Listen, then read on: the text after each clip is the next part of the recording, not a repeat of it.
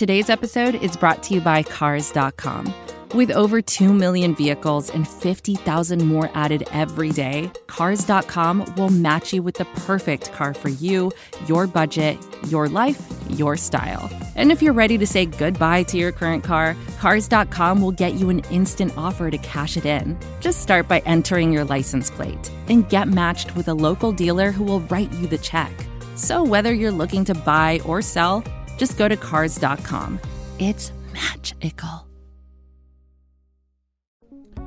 PHINSIDER Radio, the Jake and Josh Show, is SB Nation's official podcast about your Miami Dolphins. Check out PHINSIDER.com for more Miami Dolphins content and be sure to subscribe on iTunes, Spotify, or wherever you get your podcasts.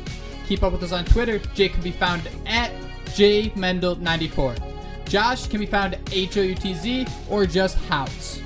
The show is made possible by Dolphins everywhere, so be sure to rate and comment, share your thoughts, and let us know how we are doing. Now, let's get on with the show.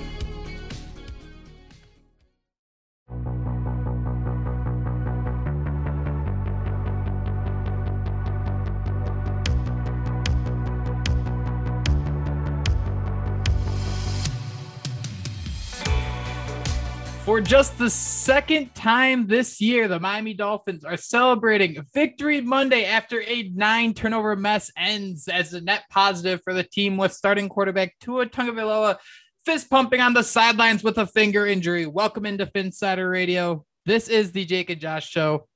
I'm Jake Mendel. That must mean the day after soaking in an entire Victory Monday, he is here to give us all the knowledge we need about that wonderful Houston Texans Miami Dolphins game. Joshua House. Josh, how you doing today, my friend? Jake, I'm doing pretty good. Better now that my internet's working, but it's a Victory Tuesday, man. I mean, we finally got another victory. Yes, it was the toilet bowl, but losing that game would have been rock bottom of all rock bottoms. I've had a couple different people apologize to me for watching that game, and I've accepted every single apology because that's how hard it was watching this game at times. These were two teams that certainly are on the same playing field, and that in itself is just a major concern. And Josh, we got to start with it. We'll jump right in talking about, what was it? 10:30 in the morning, 11 o'clock Sunday morning. Our worst fears came to the surface. Tua was ruled out with that finger injury, fractured finger on his throwing hand.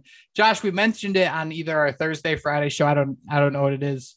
But we said, hey, is this a concern that the Miami Dolphins are maybe downplaying a little bit? And I guess it showed up. Hey, maybe they were. Surprise, surprise. Brian Flores does it again. And that's why we weren't, I guess part of us kind of thought, okay, well, maybe this is a little bit more severe. Maybe we should wait till we get closer to kickoff before, we assume Tua's in there. I mean, I kept refreshing Twitter. I was waiting. And I was like, no, man, he practiced all week. There's no way it's going to be this huge thing that keeps him out. And lo and behold, man, I mean, you even mentioned it in the DMs, you called this, you said it, what if this is like the ribs that, didn't even seem like anything. And then he was out 3 weeks. It seems like that's the case. There is some good news. I guess Brian Flores met with the media right before we came on here.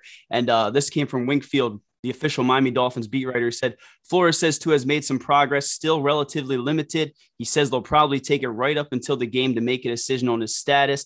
Then went on to add that if the game was tonight, Jacoby Brissett would be starter and Tua would once again be in that backup role. And I think, Jake, that's the biggest thing that, made us kind of sit back and say, is this something else here? Because, we heard Tua Tagovailoa was warming up. He practiced all week. I think, some fans were even taking pictures of him taking first team reps. I mean, this to me just seemed like maybe it was a little bit more than, this finger injury. But Jake, tell me what your thoughts were, because I mean, this was the first blow, but we thought might've been a very long day once we found out Tua wasn't going to go against the Texans. Definitely caught you off guard. And Josh, I think it's kind of weird that we have situations like this when we're talking about Miami Dolphins personnel and the way the Dolphins are kind of keeping everything under their hat. And that's not necessarily a knock on like the beat writers, but when you look at the whole Deshaun Watson situation and how information was coming all out of that, I mean, if the Dolphins didn't want things to be leaked, how are things being leaked from the Dolphins when, nobody's even reporting except for the morning before, even the national guys that, the starting quarterback isn't going to play. I guess it kind of means a little less when your team's 1-7, maybe the big dogs, they aren't snooping their nose around a team like the Miami Dolphins, which would make sense. But I thought it was a little interesting, the fact that Brian Flores did it again in terms of, hey, we're going to game plan. You're going to think we're starting Tua all week just for Brissett to come in. Josh, I am no doctor. I am no nothing close to a doctor, but I mean, I thought he looked okay throwing on the sideline there. They showed clips of him. I mean, it looked like he was holding the ball normally. It didn't look like he was wincing at all or anything like that. But what I really want, Josh, is I want your Charlie talking about the mail theories about what on earth Landon Roberts said to Tua after the game. I know we have a whole game we haven't even gotten into yet, but this intrigue, this drama is what we're getting out of the season. Unless, Josh, stop me if you'd rather talk about Myles Gaskin averaging less than 2 yards a carry.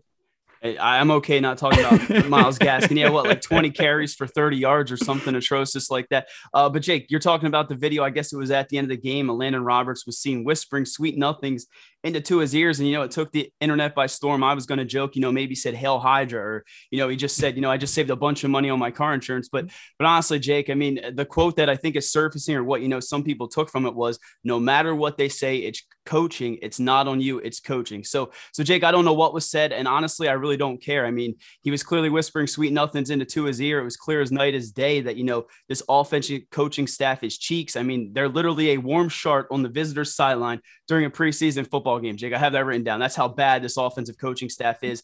I don't know, man. Do you think Tua was benched? I mean, that's another theory that's going around the internet. Do you believe that Tua was benched here? Maybe the finger isn't as bad as it seems. I mean, I don't know, Jake. I just keep going back to Tua wanting to come back in that game against Buffalo, and then next thing you know, he's on IR for 3 weeks. So I don't know what to take of this. You can point the finger at whoever you want, but it's definitely a problem. When you look at Jacoby Brissett averaging 5.7 yards per attempt, I think he was actually one of Miami's highest rated guys according to Pro Football Focus, and he actually has been on the year. But I don't know how you could see how Brissett played out there on Sunday and think that it had any sort of benching to go on. I think these games are about Tua being that guy. If he fails, he fails. I mean, this is a 1-7 team, and I'm going to give Brian Flores the benefit of the doubt, at least in this situation, Josh, that they're not in some sort of big scheme that, we need to bench our quarterback or anything like that. A very, very strange situation, Josh. I do wonder if we're going to get a repeat. We know, time's a flat circle. All this stuff loves to come back around. Remember when Rashad Jones took himself out of a game because the defensive play calling was just so awful? Is there a chance Mike Gesicki does that on the offensive side of the football? Would that not be a pretty solid parallel for where the Dolphins are right now? I mean, that would be perfect, Jake. I mean, that would be the complete full circle. And, some people even joke, maybe that's why Tua's finger was hurting so bad, because he was just constantly giving the Dolphins offensive coaching staff the middle finger. So, Josh, let's just get into it. Let's talk about Brissett's numbers. Let's run through this really quick. Brissett completed 26 of 43 attempts for 244 yards, 1 touchdown to Mac Hollins, 2 interceptions. And Josh, when I was watching this game, you see Jalen Waddle catching 8 of 10 targets. Mike Gesicki gets 8 targets. But man, this receiving corps is absolutely decimated from what we thought it could be at the beginning of the year. Albert Wilson is out on the field. He's doing absolutely nothing. I mean, you miss the days of, debating if Allen Hurns or Preston Williams is going to be that guy who sees 6 snaps a game because this unit was so deep. Yeah, we do miss those days of arguing. I heard that chuckle. And I'm just thinking back to how we came to this point. Remember back in camp, Albert Wilson was this god. He was going to be taking the top off of every defense.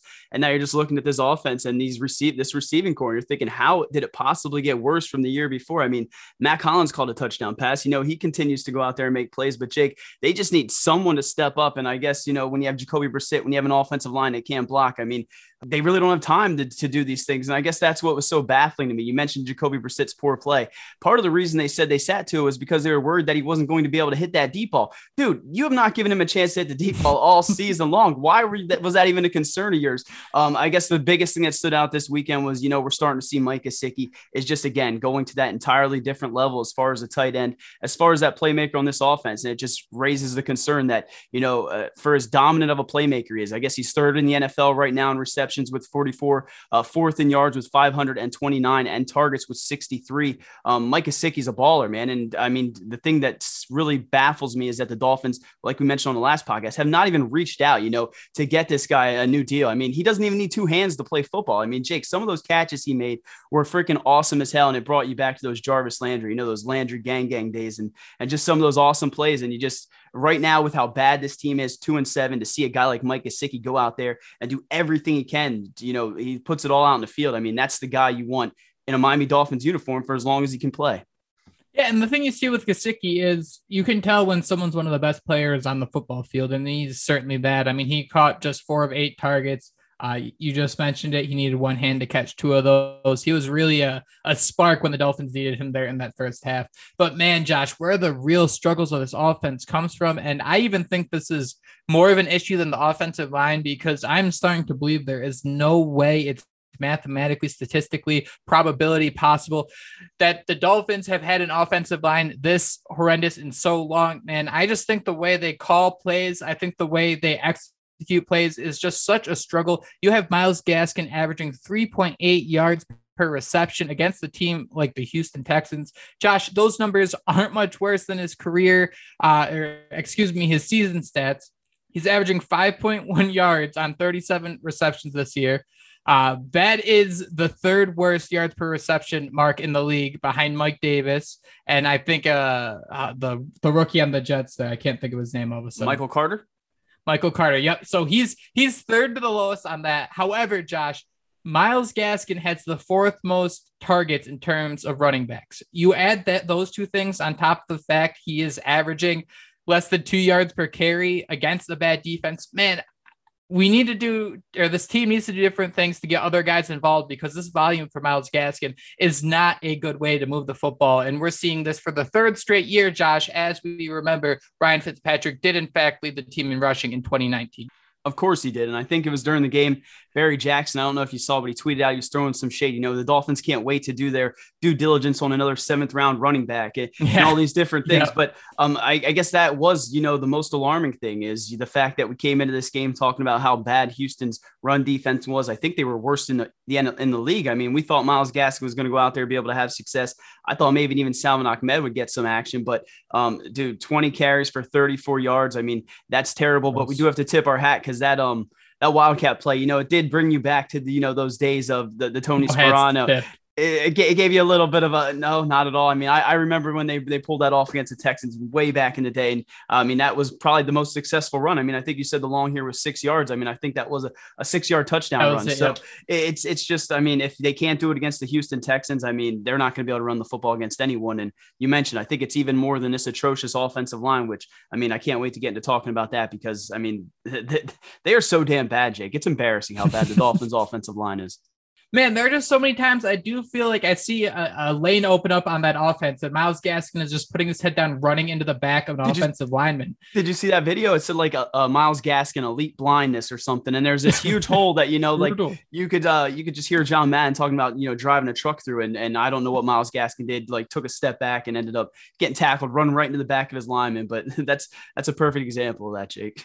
And you see what Jordan Howard is doing. I mean, there are just so many situations where you have to think there are different things at play than straight out, it's the offensive line, or straight out it's the play calling, or straight out it's the running back. It's everything, man. The synergy of horribleness is through the roof with this team, but it all does stem from that offensive line. So let's crack open this egg, man. All 5 offensive linemen allowed multiple pressures in this game. Liam Eichenberg, Jesse Davis combined for 11 pressures. Austin Jackson, Austin Reeder, each conceded a sack. The offensive line allowed pressures on 37.5% of Brissett's dropbacks. Josh, the Houston Texans, man, I mean, they're not facing, the 2021 Madden 99 overall ultimate team, man. It's the Houston Texans. They don't still have the Watt and Clowney coming off the edge. So I don't know, man. I do have written down their PFF pass blocking grades. Robert Hunt, again, was the top of the chart, 73.5. Austin Reeder, 72. And then from there, it just drops. Jesse Davis, 56.5.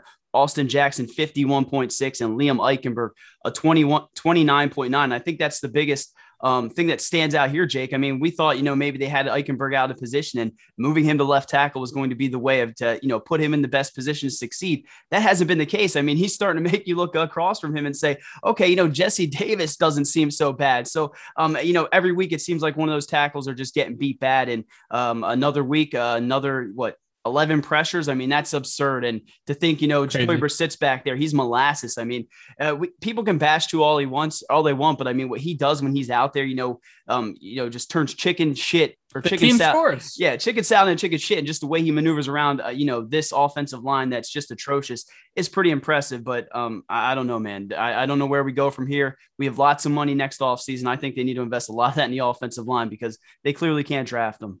This is advertiser content brought to you by Frito-Lay. Hello, I'm Chip Murphy, here to get you ready for the big tournament. Tonight we'll break down who will be cutting. Cut!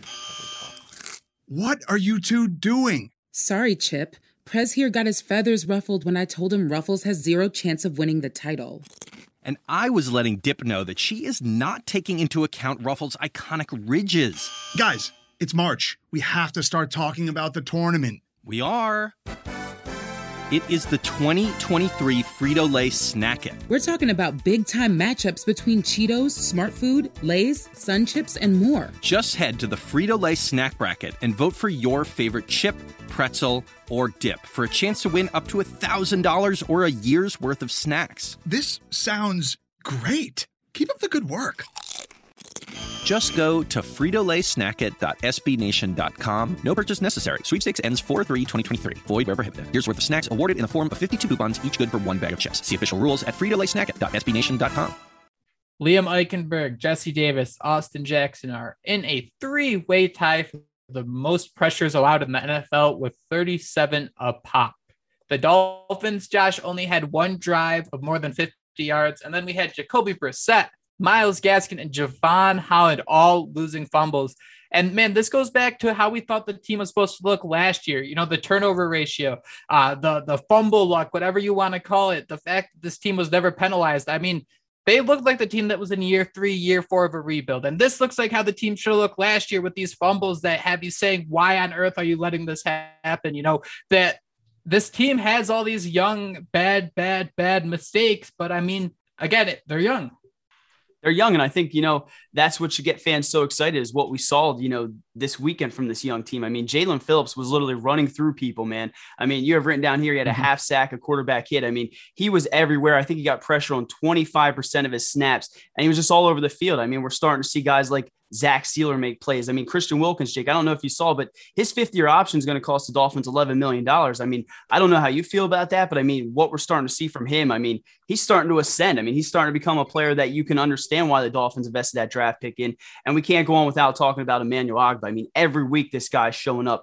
You have 2.5 sacks down here. And, we came into this just talking about Tyrod Taylor. He was going to be the kryptonite, and he's had all these great games. And, we said this was going to be the chance for the Dolphins to turn all that around. And they did, man. They blitzed the hell out of Tyrod Taylor. And yes, they had some fumbles. You mentioned Myles Gaskin. Jacoby Brissett just turned the football over, it was Thanksgiving. He was just giving away picks. But what we saw to that defense, again, that looked more like what we expected at the beginning of the year. And to see them go out there and just, for lack of a better word, beat the hell out of Tyrod Taylor, that was reassuring, especially when you look at how it was done with all these young players stepping up. Josh, it is so relieving that a bad quarterback actually plays bad against the Miami Dolphins. I mean, we had a good old-fashioned Tyrod Taylor trying to throw it out of bounds, and Jerome Baker had enough time to run out of bounds, get back into bounds, and intercept the football. I mean, it was awesome. It's so brutal that, we saw this happen to the Miami Dolphins like 4 weeks ago. So as much as I want to celebrate it, that does kind of sit in the back of your head. Tyrod Taylor completed 24 of 43 pass attempts for 240 yards. No Texan rusher finished with more than 30 yards. Justin Coleman, I just mentioned it, Jerome Baker and Javon Holland all had interceptions. Josh, this looked like that turnover-prone defense that the Miami Dolphins had just a year ago. And I do have to say, man, one additional note. I mean, you can take the player out of Miami, but you can't take the Miami out of the player. Did you see Jakeem Grant fumble another football last night? Jakeem Grant doing Jakeem Grant things. I mean, I think the Windy City, they're just waiting for, that first big gust to pick up and them to swoop Jakeem Grant right out of that town.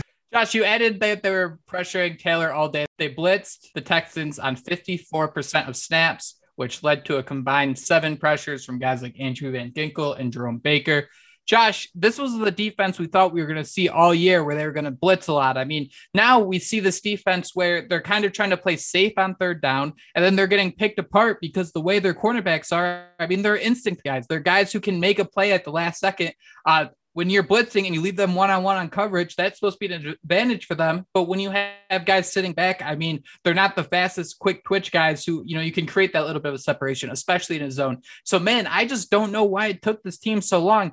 I forgot, it might have been the Colts or the week after that, but I remember we were on this pod saying, man, this defense is starting to look, what we want out of it. The linebackers are moving off the line of scrimmage. There's a lot of communication pre-snap, and all of a sudden, Josh, we play the 1-7 Houston Texans, and all of a sudden, hey, let's go back to being this aggressive unit that obviously is built for what we're trying to do on this side of the football.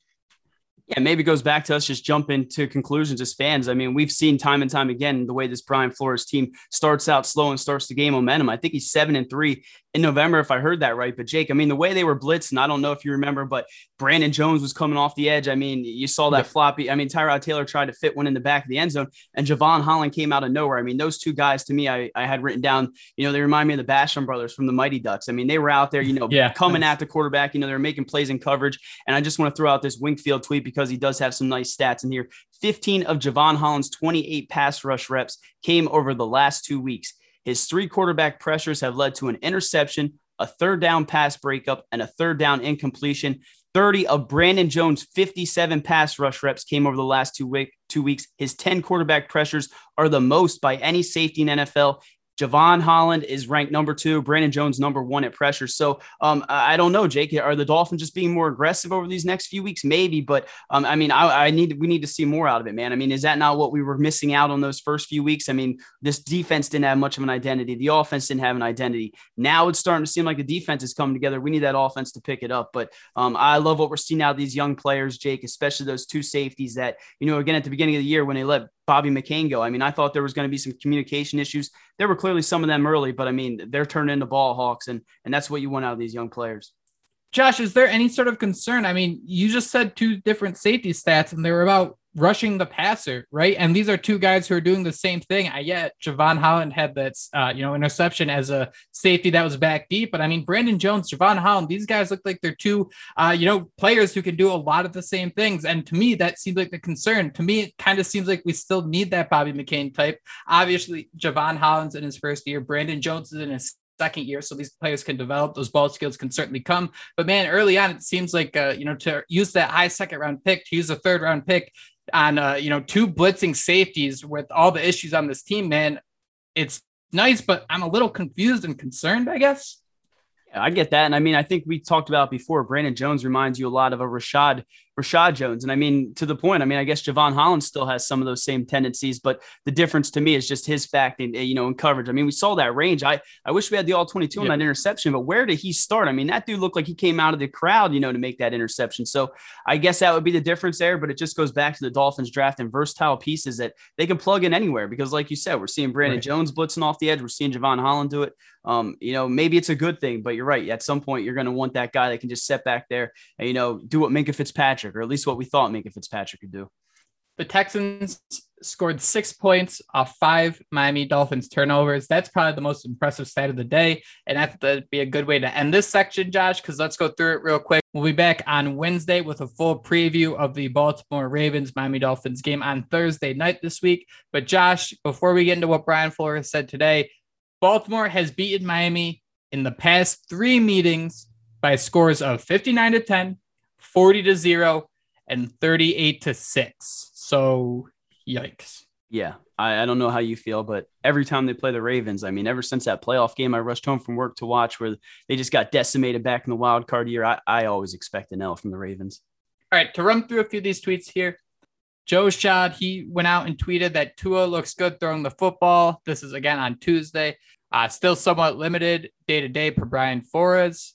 If he can't start, Tua would be the backup per Brian Flores. Will Fuller's finger injury was significant, Brian Flores says, but the last few days they have gotten some favorable news. And if the game was tonight, it would be Jacoby Brissett starting, according to Brian Flores. Josh, it kind of seems like we're not going to learn too much about the situation until Thursday, but is there anything you're picking up on from Flores saying this stuff? Do you feel like Tua is going to be the one to be out there on Thursday? Maybe it's just a pessimist in me, but that just sounds to me like they're just going to milk it. Hopefully, the Ravens go out there and game plan for Tua. Maybe, the ball coming out left-handed. I don't know, but I think to me that sounds like it's going to be Jacoby Brissett, doesn't it? And maybe that's just again, me being negative. I mean, in years past, Jake, though, if the Dolphins were sitting Tua, so he can heal up and, make a late season run, you'd be stoked. But to me, I don't know, man, this just seems like reindeer games. I think it's going to be Brissett. What about you? That's sort of pressing if it's going to be all this workup just for Jacoby Brissett to still go out there and average 6 yards per attempt.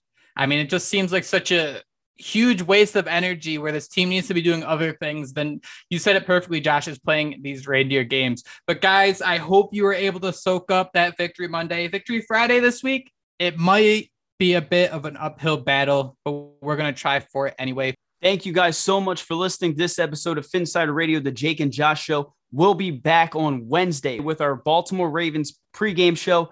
Thank you so much for listening, guys. We'll talk to you next time. Fins up. Fins up. That was PHINSIDER Radio, part of the PHINSIDER.com and the SB Nation Network. Miami has the Dolphins, the greatest football team. We take the ball from goal to goal like no one's ever seen. We're in the air, we're on the ground, we're always in control. And when you say Miami, you're talking Super Bowl, 'cause we're the Miami Dolphins. Miami Dolphins, Miami Dolphins #1. Yes, we're the Miami Dolphins, Miami Dolphins, Miami Dolphins #1.